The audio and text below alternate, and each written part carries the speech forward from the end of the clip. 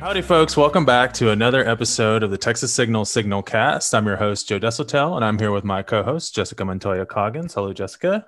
Hey guys. And I am joining you from the mind of Ted Cruz, as Jessica pointed out. His virtual background shows him on a beach right now, and so when it popped up, I just thought of Ted Cruz in Mexico.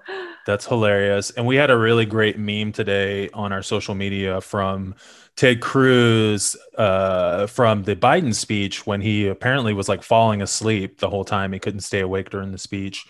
But and then we made this our team made a funny meme of like him with like what he was thinking, and it was just he was dreaming about being on the beach in Cancun. So it's pretty funny. Still lots of material to make fun of Ted Cruz for. I don't know if you got to watch all of the speech. I know you watched some of it, but I was really impressed. And it's just like such, you think about the 4 previous years, what we had to go through. And you know what, to be quite honest, it's nice to have a president where you can fall asleep while they're talking and wake up and there not be some crazy disaster or something you have to just be shocked and awed by that they might have said or be planning to do.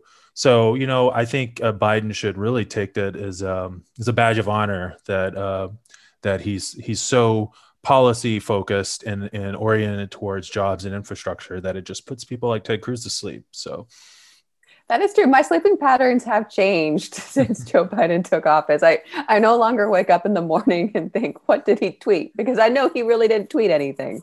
Yeah, absolutely. And I think Trump must have had some kind of response. I know the Republicans had a response. They put up Tim Scott, the African-American senator from South Carolina. And, just it's a very thankless job, to be honest. I think somebody pointed out that no person who's given that rebuttal has ever gone on to have not done very well in a subsequent presidential election. And I think probably one of the main criticisms for Scott's speech was it was not really so much a response to Biden, but almost kind of like a 2024 pitch for him. So we'll see. And the key takeaway was his line that says, "America is not a racist country." That was really the only line I saw repeated over and over that he said from that. And to your point about it being sort of the thankless kind of job, it's kind of the political equivalent to being on the cover of the Madden video game. I don't know if you've heard of the Madden curse, but it seems like every time they put somebody on the Madden cover, they get hurt the next year or that following year. And so, I totally agree. Like, I can't even remember really the last time they put somebody up to do that speech. It's always somebody, Democrats and Republicans both do it. And it's always usually somebody they want to like kind of put out into the front and say, this is who we are. This is what we represent. And it makes perfect sense that the Republicans will put up really I think the lone Black Republican in the Senate because of all, of course, the things that are going on right now, the Chauvin murder trial verdict. You could see on the right building up to that, they were so ready for riots in the street because they had you could tell they had all their materials prepped and their talking points prepped about riots in the street and burning cities down, and it didn't happen. And they were so disappointed that it didn't happen. And so the best they could do is put this guy up there and say, hey, look, we're not racist. Like, even though all of our policies might, negatively affect people of color, it's not our intention to do that. But I don't know. I feel like Tim Scott is not really, I don't really see him being able to pull it off in 2024. And the polls that I've seen lately still have Trump at the top, and it's much less enthusiasm for Trump. It's gone from like 80% down to like 65% or something like that are like certain they would vote for Trump again. But, I think Laura Trump was interested in running in South Carolina for the other Senate seat. And they, in North Carolina. Oh, it's North Carolina? Yeah, North Carolina. Yeah. Even better, because then we'd have a much better chance of making sure that didn't happen from the Democratic side. And we don't have to rely on the Republicans to actually put up someone, because as we've seen, they refuse to stand up to any Trump. So I'm sure Laura Trump probably fits into that Yeah, a friend of mine just got hired for someone who's running on the Democratic side, and so so it's just like kind of familiar with that race right now. Yeah, but of course, Trump is still he's still out there. He's still very influential. As a matter of fact, I know you've been covering the Texas 6 race to replace former Congressman Wright, and it looks like his wife is the sort of heir apparent to that seat. And Trump just recently, endorsed her. And did you do a story on that, or I remember you? Yeah, we've been covering this. It's a special election, and so probably one of the more marquee things that's going to happen on Saturday, and it is most assuredly going to go to a runoff because there are over 20 candidates in the race. It's a jungle primary, so the top two will go off to a runoff, assuming nobody gets over 50%, and kind of with that many people, that's very likely. But yeah, no, Susan Wright did get that endorsement a bit late, came in on the second to last day of early voting. But no, she had it. And it's actually kind of a big blow because there's a number of Republican candidates in that race who were really, really, really tying themselves to Trump. Mm-hmm. You had several people that worked in his administration. One guy, Brian Harrison, he's dropped several $100,000 into that race, his own money. He was an HHS administrator, very proud of the fact that he was a part of defunding Planned Parenthood, super MAGA. Super MAGA. Super MAGA. We've talked about Big Dan Rodimer before. Rodimer ran for Congress in Nevada, had Trump's endorsement last November. He flew down to Texas to run in this special election. Kind of infamously didn't even kind of know where it was, so he filed in the wrong place. But he was, saying like, "Oh, I'm the Trump guy," and so yeah. But no, Susan Wright got this endorsement, so we will see. Well, there's nothing I love to hear more than Republicans spending six figures against other Republicans. I mean, to be quite honest, that's the best news I've heard all day. So, yeah, I mean, there's, May 1st, this is Saturday, May 1st is election day all over the state of Texas. So there is the special election in North Texas, but there's stuff on the ballot all over the state. We did a special podcast on some of the things that are going on in Austin because of how it tends to affect and show up elsewhere. But, I think one thing we might not have mentioned was the proposition in Lubbock that's right now to create a sanctuary city for the unborn. Texas is not a sanctuary city for the living, so I don't really know what it looks like to be a sanctuary city for the unborn. But interestingly, Lubbock, so there are several small municipalities around the country and a few in Texas that have adopted this, which is, by the way, like just blatantly unconstitutional, but that's a whole other thing. However, Lubbock would be the largest city and actually the only city that does have an abortion clinic. So Planned Parenthood reopened in Lubbock a few months ago, and abortion services did return about 10, like right when early voting was starting on this proposition. So interestingly, also the city council voted on this last year. They unanimously voted against it, even though several council members said, I support this personally, but again, this is blatantly unconstitutional. We're going to get, sued to the wazoo about this. And that likely will happen if that were to pass. So that has been, very obviously with all of the anti-choice bills we've seen in the Texas legislature. This is, I think, an escalation of that. So we will see if Lubbock does actually vote for that proposition. Yeah, and I have a friend that's working on that campaign, and actually in my day job, I work for a data firm and stuff, and we're actually working on that as well, and we're feeding ads and things like that to defeat this proposition. And we're, targeting, the university students there, who probably have no idea what's really going on with the city, but it's really important. And, especially in light of like what's going on at the Capitol right now, there is a lot of discussion, a big scandal happening right now where there's a couple of different investigations over a lobbyist allegedly gave a date rape pill to alleged staffer. And so I just think it kind of highlights the horrific nature of, the bills that they have there so that you can sue, like a rapist would literally be able to sue the person he raped or in their doctor if that person had an abortion. And you see things like this going on at the same time, and it really kind of puts in perspective, what their priorities are, and basically they're constantly targeting the most vulnerable populations who have the hardest time fighting back.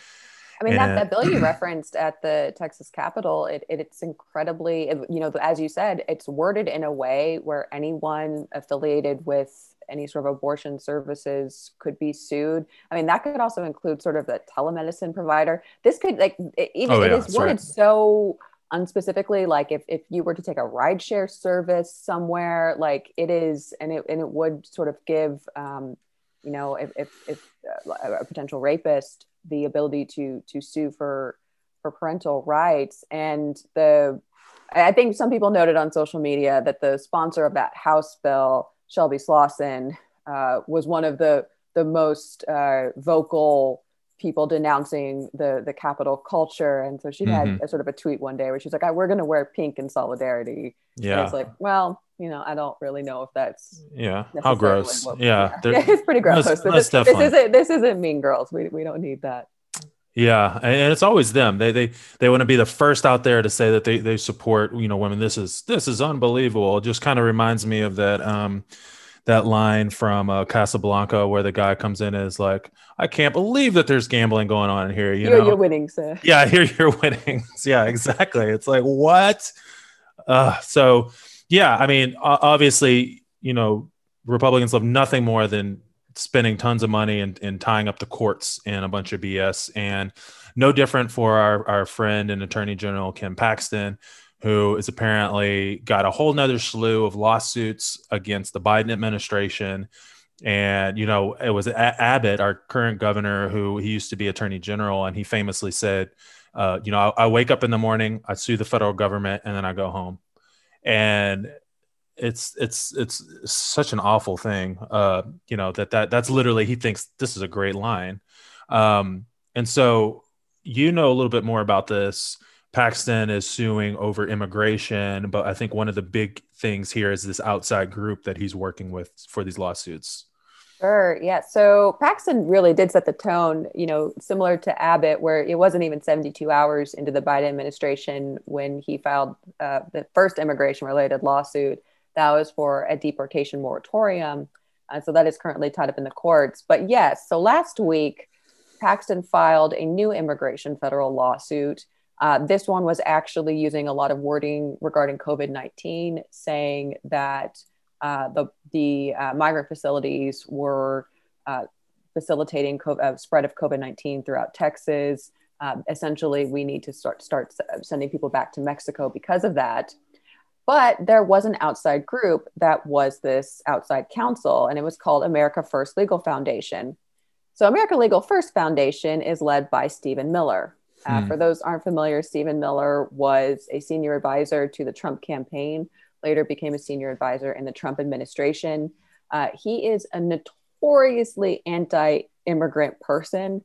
You can go to the Southern Poverty Law Center. They have a whole hate watch dedicated to this individual.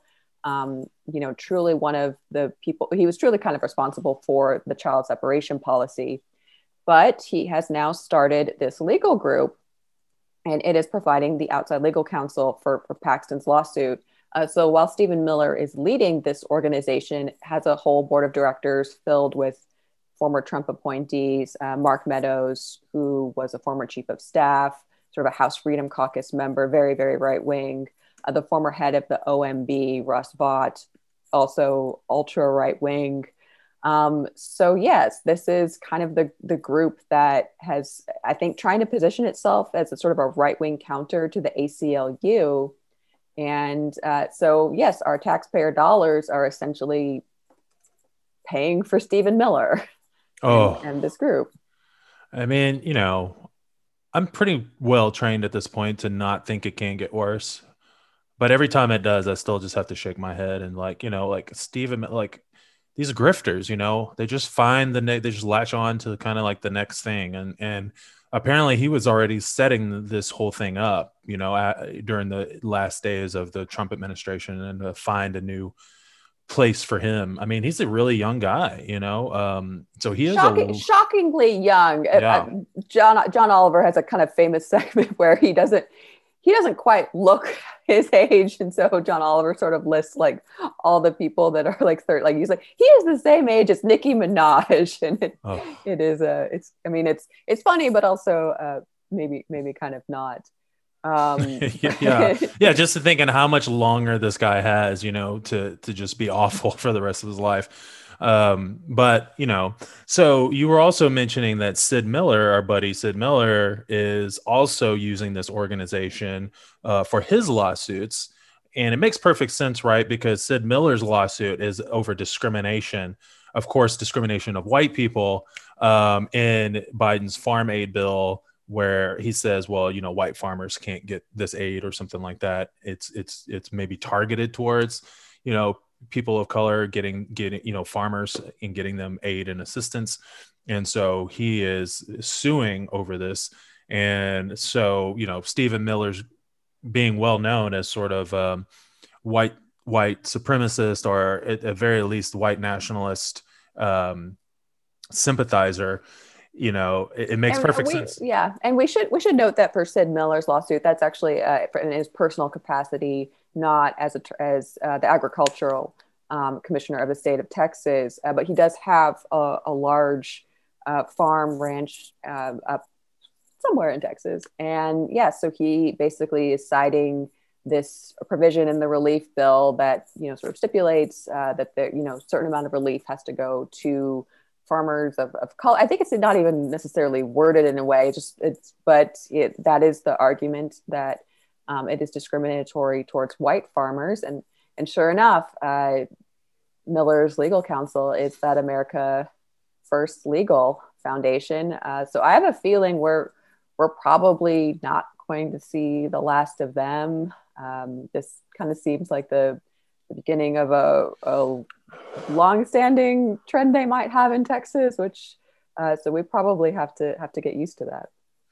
Yeah, unfortunately, I think you're probably right. And in the age of Biden and sort of Democratic majorities, we're going to see more legislation that is progressive, and they're going to just have more lawsuits. That's going to be sort of how they deal with this. And it's quite my big question with Sid Miller. I don't know if you ever saw Borat 2, but in the trailer for Borat 2, they definitely showed Sid Miller with opposite Sacha Baron Cohen, but the actual movie, he wasn't in it. So I'm kind of waiting for that director's cut, if we'll ever get that. That's a good point. Yeah, you know what? I remember seeing that the little clip or something, like there was a little bit of a short outtake they published, and he made light of it, Sid Miller himself. But I did watch the movie and totally forgot, because I'd never, he never came up on the screen, now that you mention it.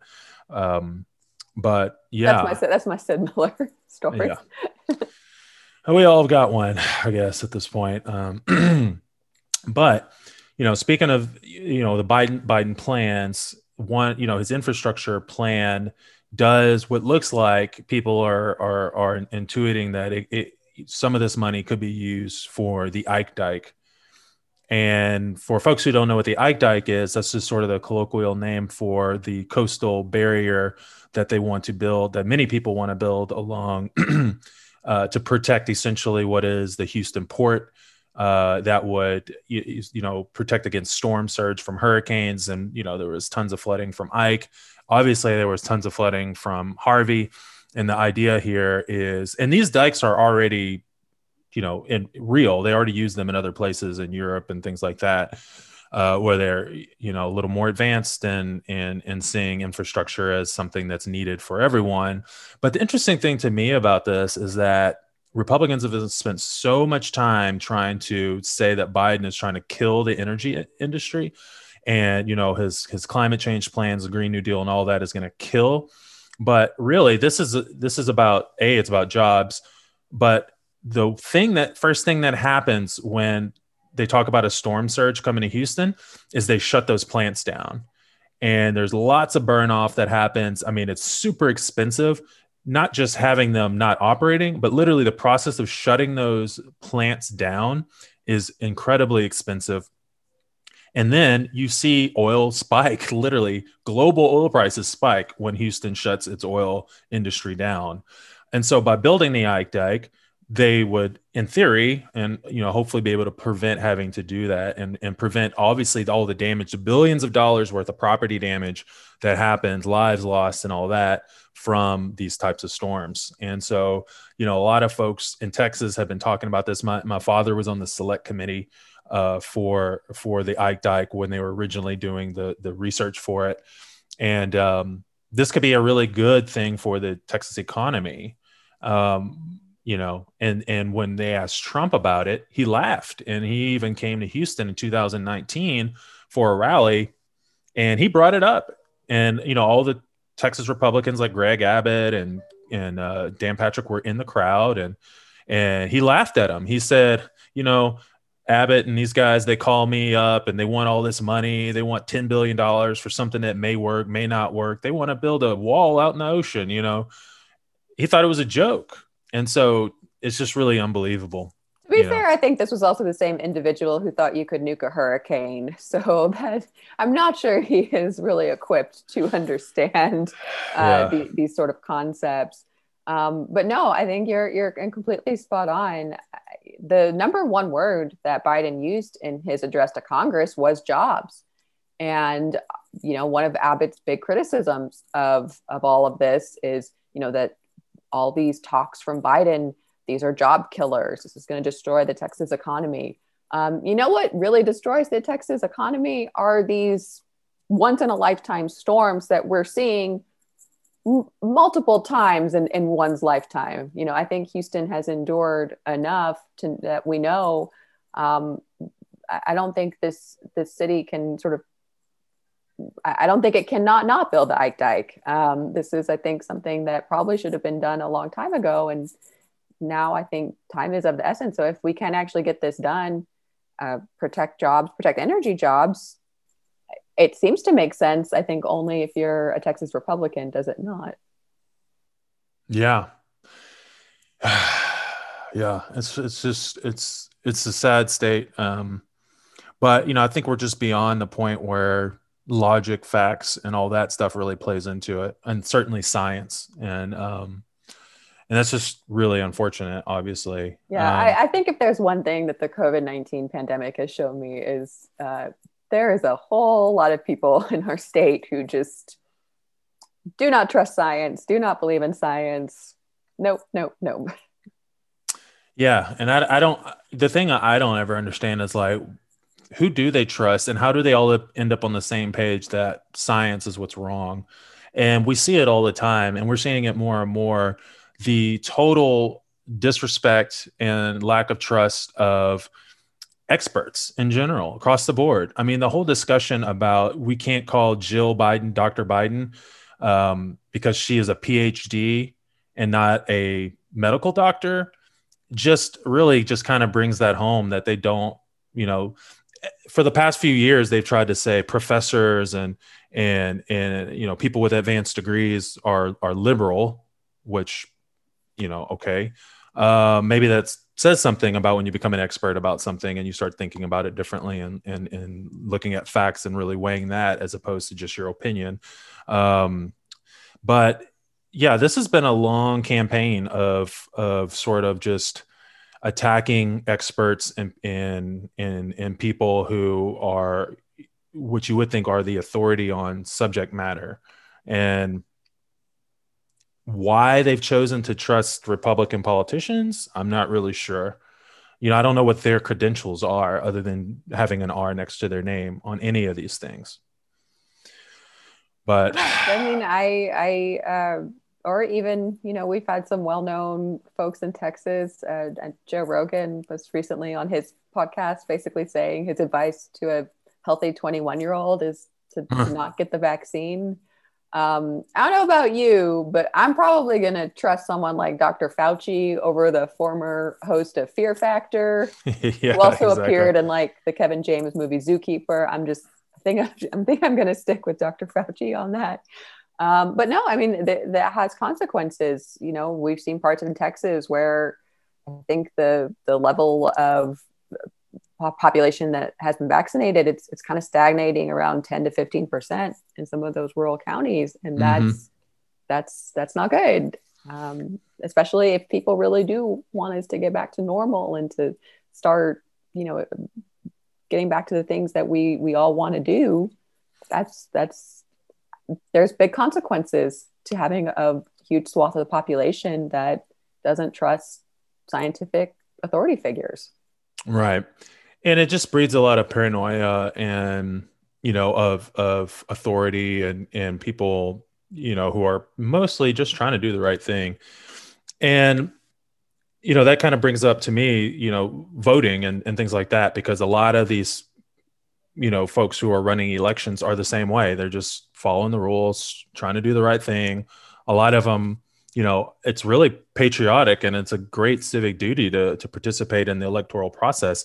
And these people have just been demonized over and over again, lied about completely, people claiming they're cheating and they're changing results. And these people are just going to work, doing their jobs just like everybody else. And the punishment for cheating an election is so incredibly harsh. Nobody would in their right mind would risk, federal prosecution, felonies for a second vote, to vote twice or something like that. And if anybody was doing it at any scale that they've claimed, we would have so much evidence. And so far, none. As a matter of fact, you probably saw that the feds just raided Rudy's place. And so, man, that's so great. He deserves everything. They played this clip that was him saying, we're doing this audit, and, if we don't find anything, we're going to look really stupid. But if we find something, there's a lot of people that are going to go to jail. And, I think he was right about both. I think they're going to both look stupid, and a lot of people are going to go to jail. It's just going to be those same people that look stupid. They're just going to be looking stupid in jail is what, it's kind of shaping out to look like. But here in Texas, of course, we've been following the voter suppression bills. There's a couple of them. There's SB 7, there's HB 6.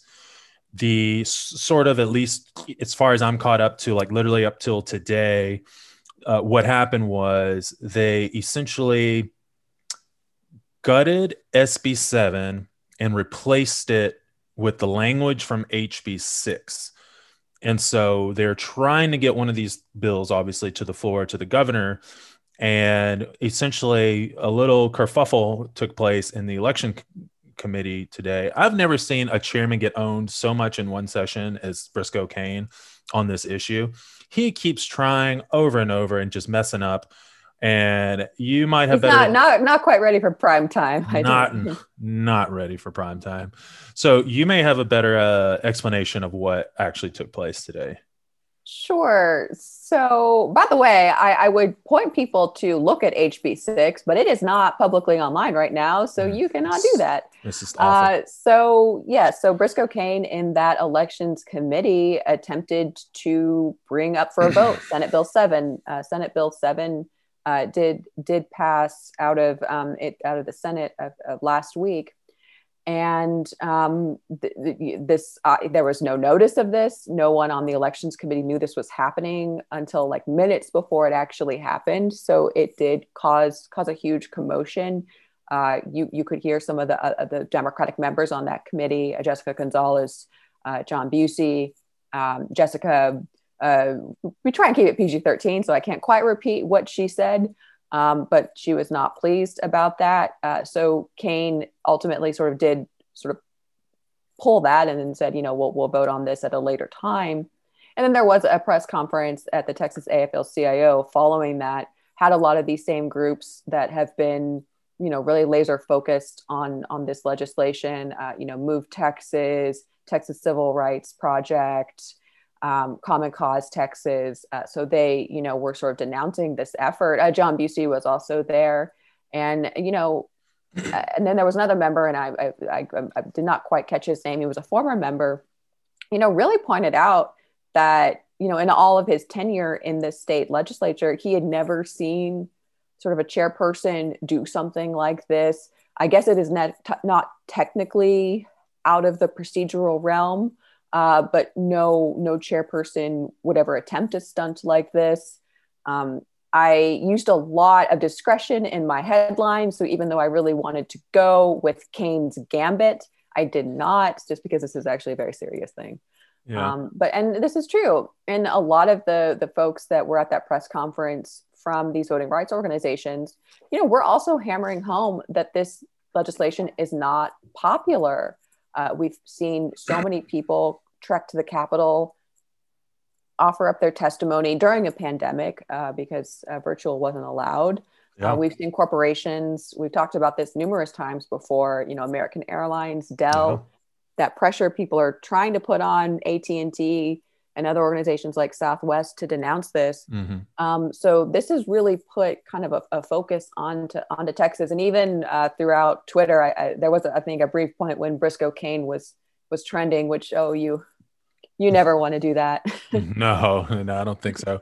And I believe that the original hearing, to your point, was 22 hours or something like that, is what I heard. And usually, typically for a session, there's one or two bills that bring out that kind of attention and fervor from voters and things. But in a pandemic, that is a whole nother level that people would risk coming down and stay that long and in proximity to so many other people, because this is such an important thing. And I mentioned on our staff call this morning that Black Voters Matter, one of the organizations from Atlanta or from Georgia that helped to flip that state, is now here in Texas fighting these bills. And they have actually recently hired, I think, a state director. So I think they're going to be doing some more long-term organizing, which is really great. I had the chance to talk to one of the co-founders, Cliff Albright, and he mentioned that, their thing is really getting out of the cities and get to those smaller communities that are disconnected from what's going on.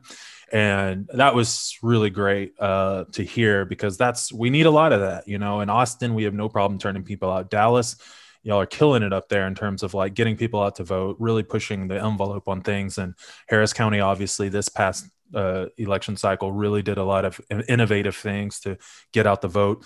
But beyond those centers, we are still not doing nearly well enough. And it's going to take organizations like that to let people know that their voice counts, their voice matters, and that it's so important that we get out and vote. And I really think that these bills, and I think it was Senator Boris Miles who made this point on the Senate floor, but these bills, I hope he's right, will drive more attention. And it's like, even if you don't, like, if you have something and you don't use it, you don't care about it, but somebody walks up and tries to take it from you, it's yours, you're going to be upset about it. And I think that I'm hoping that that's the effect that these bills have, is like, well, yeah, maybe I haven't voted, but the fact that you're trying to take it away clues to me that you must think it's really important. Maybe it is really important. And there's a tremendous amount of value there. And so the hope is, that these things don't pass, but we still can bring the attention that they deserve, because these are really big deals. And what Briscoe Cain did was incredibly, it's shady. It was done, trying to sneak this through. And I think because he knows that this is unpopular, it would have a huge impact. And I think they're kind of scared. Yeah. That's certainly how they're acting. And they have their bills that they are championing to kind of, as red meat for the base. But as you mentioned, with these bills, they're not popular.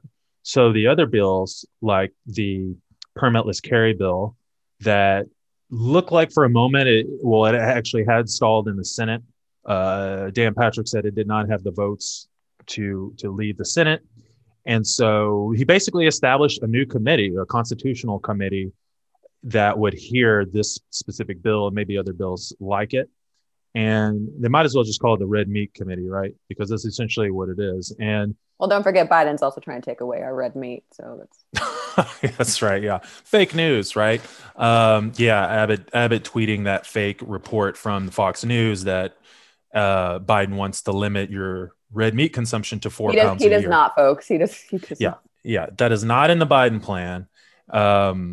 So, the sanctuary state for the Second Amendment is another bill that complete platitude, right? Totally meaningless. Basically, Abbott is trying to say we're not going to enforce federal law in the state of Texas. And that's what that bill is about. And he was tweeting about it today. So, meanwhile, we still haven't fixed the power grid. And there's still more stories coming out from ERCOT saying, we're going to have a heck of a summer. It's likely that we could see blackouts, brownouts, and all kinds of other things if we have a hotter than normal summer or expected summer. Well, it's a bad thing that we live in Texas then, where it does tend to get kind of hot. Yeah. We tend to have hot summers, and have been hotter and hotter every year. So, if you plan to cook burgers, make sure you got enough propane, because your gas stove or your electric stove. Maybe people should turn to these plant-based burgers. I don't know how they work, but maybe. Actually, they're really good. I've actually had the Impossible Burger, and I've had. Really? Yeah, there's the Impossible Burger, and then there's the other one, Beyond Meat, and I've gotten both. I think at the in the grocery store at Made Patties, and they're really good. I was skeptical, but okay. but. All right. I'll keep an open mind then. Really? Yeah, do give it a try. But so one of the other major bills that they've taken, to carry the flag is the camping ban, the statewide camping ban. This is another one of those initially targeting Austin, and they're basically trying to do at the statewide level what the Republicans in Travis County are trying to do in Austin, which is basically pass a camping ban for homeless, so that they can't, so essentially it would create a fine. And if they can't pay the fine, like a $500 fine, I don't know what a homeless person can pay a $500 fine, but if they can't, they will go to jail. And so in some ways it is a housing program for the homeless, but it's literally in jail. So that's not the way that we should probably do it. It's not a good long-term solution. Certainly it's not an ethical or a moral solution, but it is a good piece of red meat that they can pass around. And so there was a bill going through the House. This is I think a priority bill of the governor that would ban camping statewide. And there was a couple of points of order. This was a highlight of the other day, because the point of order was the Travis County Republican Party chair who signed up to testify on behalf of this bill. And he's the one pushing the campaign in Austin. And so this is his statewide bill, which he was, standing next shoulder to shoulder with, Greg Abbott, promoting this. But he was there testifying on behalf of that PAC in Austin, Save Austin Now. Well, he said to the committee that he was testifying on behalf of this organization, on two organizations, Save Austin Now and Save Austin Now PAC, two separate organizations. The way he recorded it in the sort of like the witness list for the committee, he left off one of the organizations. I think he just put Save Austin Now and he left off Save Austin Now PAC. Well, that's a point of order, because if you're speaking on behalf of an organization, you have to list that in the witness list. And so essentially he may not kill the bill, but he certainly prevented it from passing that day. We're not exactly working with a bunch of Perry Masons here, is I think what you're trying to say. Thank goodness, because I their own incompetence is sadly as or more effective than anything Democrats can do. And we've seen that over and over again with Briscoe Cain, as we mentioned earlier, how many times he's flubbed this voter suppression bill on his own account. He's messed this up. And so here you go again, another chair of Republican Party screwing up his pet bill. And point of personal privilege, my dad was one of the ones who filed this point of order. He filed this point of order. There were 2 points of order, I think, that were essentially good points of order. And it didn't permanently kill the bill, but what it did do was send the bill back to committee. And thanks to the state representative then. Yeah. Thanks. Yeah. This is really great. That I was really happy to hear that he did that. And essentially what happened was it sent the bill back to the committee, and there's only 2 weeks left at the time. This was a few days ago. There was only 2 weeks left for bills to come out of committee to get to the floor to be voted on, essentially to get to the calendar, which is there's a calendar committee for those listeners out there. Once a bill passes a committee in the House, it goes to another committee called the calendar committee. They get together and they decide on what day the full legislature, the House, will actually hear any individual bill and vote on it on the floor. And so if this bill does not leave the committee by that deadline, it basically has no path to get to the floor in time to be voted on. And so it may not be dead yet, but it is on its sort of last leg. It really needs some help. So I think folks who are watching this bill, I believe it's 1925, but if you're watching this bill, you want to look at the next committee hearing that's going to come up in next week, the first week of May. And if it's not on that call list, it's likely probably dead. But it's just one of those things we have to continue to watch. There are other avenues that they could take, like they could take that bill and try to attach it as an amendment to another bill that's similar, but they would have to find a bill that's similar enough. And as the word is germane, they have to find a bill that's germane that it would sort of fit in with as a package. So the point being is that, they're running out of time to bring that back up. And so we may or may not see that this session. All right, good to know. Yeah. So that's a lot. I know we're watching a lot of the stuff. The Senate, there's a handful of police reform bills we've also been watching. I know the Senate unanimously passed the bill that would ban chokeholds by police officers. That's a good thing.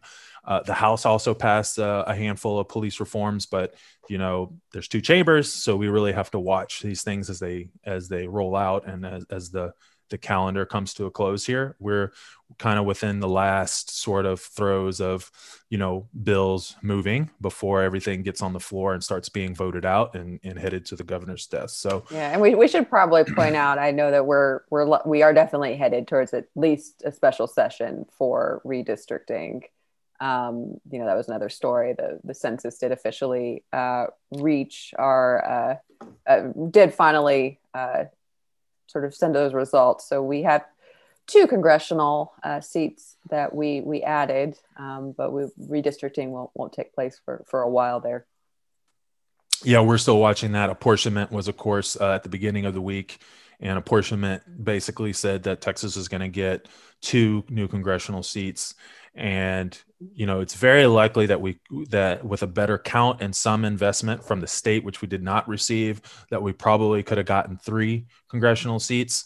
So we have Abbott to thank for sitting on his hands and not, putting the resources. He didn't put resources in for the count until like late September or something like that to even start counting people. Right. Not nearly enough time, with the pandemic and everything like that, slowing things down from the start. We had a whole year and he waited till the very end to do anything. And that was intentional because his loyalty is not for the state of Texas. His loyalty is to the GOP writ large, the national party. And the way they see it, giving more seats to places like Texas means that likely Democrats are going to pick those seats up because of where you are. The growth is in North Texas in a lot of ways, and some of the towns like Plano and Frisco have really grown literally by 10x in some cases over the last 10 years. I know I saw Plano. It was either Plano or Frisco that went from like 33,000 to 300 to over 200,000 in the last 10 years. And then they actually colored the map based on the voting pattern when it was just 33,000 and the voting pattern to when it was 22,000. And these are neighboring cities. And what happened was Frisco or Plano, I think, was a little redder than Frisco. One flipped from red to blue, and the other one flipped from deep red to like pale pink. So, that's what they're afraid of. They're afraid of that growth. They can only, gerrymander the line so much. So they're really concerned about that. And that's super unfortunate for us. That means a lot of money we don't get. Oh, it's about 2. I've been researching this. So the George Washington Public Policy Institute They estimated that a 1% undercount is $290 million over 10 years lost federal funding. That's a Unbelievable. lot of money. It's a lot of money. I mean, and you know, and we can go on and on about how much money they're costing us through not expanding Medicaid and just point after point after point. Even the things that they're complaining about on the border, there is money in the infrastructure plan. There's money Biden talked about last night in his speech that he wants to put towards technology at the border instead of a wall. And of course, they're going to fight it the whole way. We know they will. And so they don't really care about, you know, anything but the fight and the power. And that's unfortunate, but we're going to keep them honest. We're going to keep following this, and, you know, we'll keep. I'll be at the governor's mansion, you know, with like a boombox playing like "Bitch Better Have My Money" by Rihanna. Yeah. All of our money. We want it. We want every dime. But is there anything else that you wanted to cover? I think that's about it. You know, I see this lovely beach view that you have. So, you know, I think places are opening up for travelers. So maybe we can all join Ted Cruz down in Cancun pretty soon. And hopefully he's gotten his nap in. I know he took a little. Yeah, we need to make sure he's getting his rest. Yeah, you know, there's hate will tire you out. It's a, you know, severe activity that, you know, can be draining apparently to people. So we'll keep an eye on him and everyone else. These guys at the state capitol, and we'll keep tabs on them. So, you know, special thanks to everybody who's listening and our patrons who keep funding the Texas Signal to make sure we can do this progressive journalism. We really appreciate it.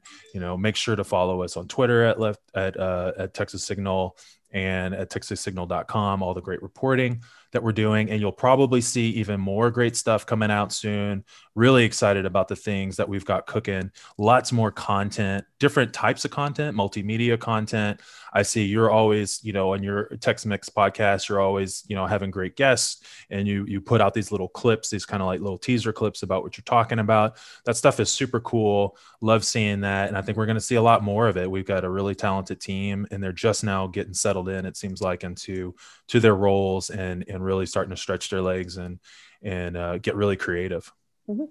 That's very exciting. Yeah. So until next week, thanks again, and we'll talk to you soon. Bye, guys.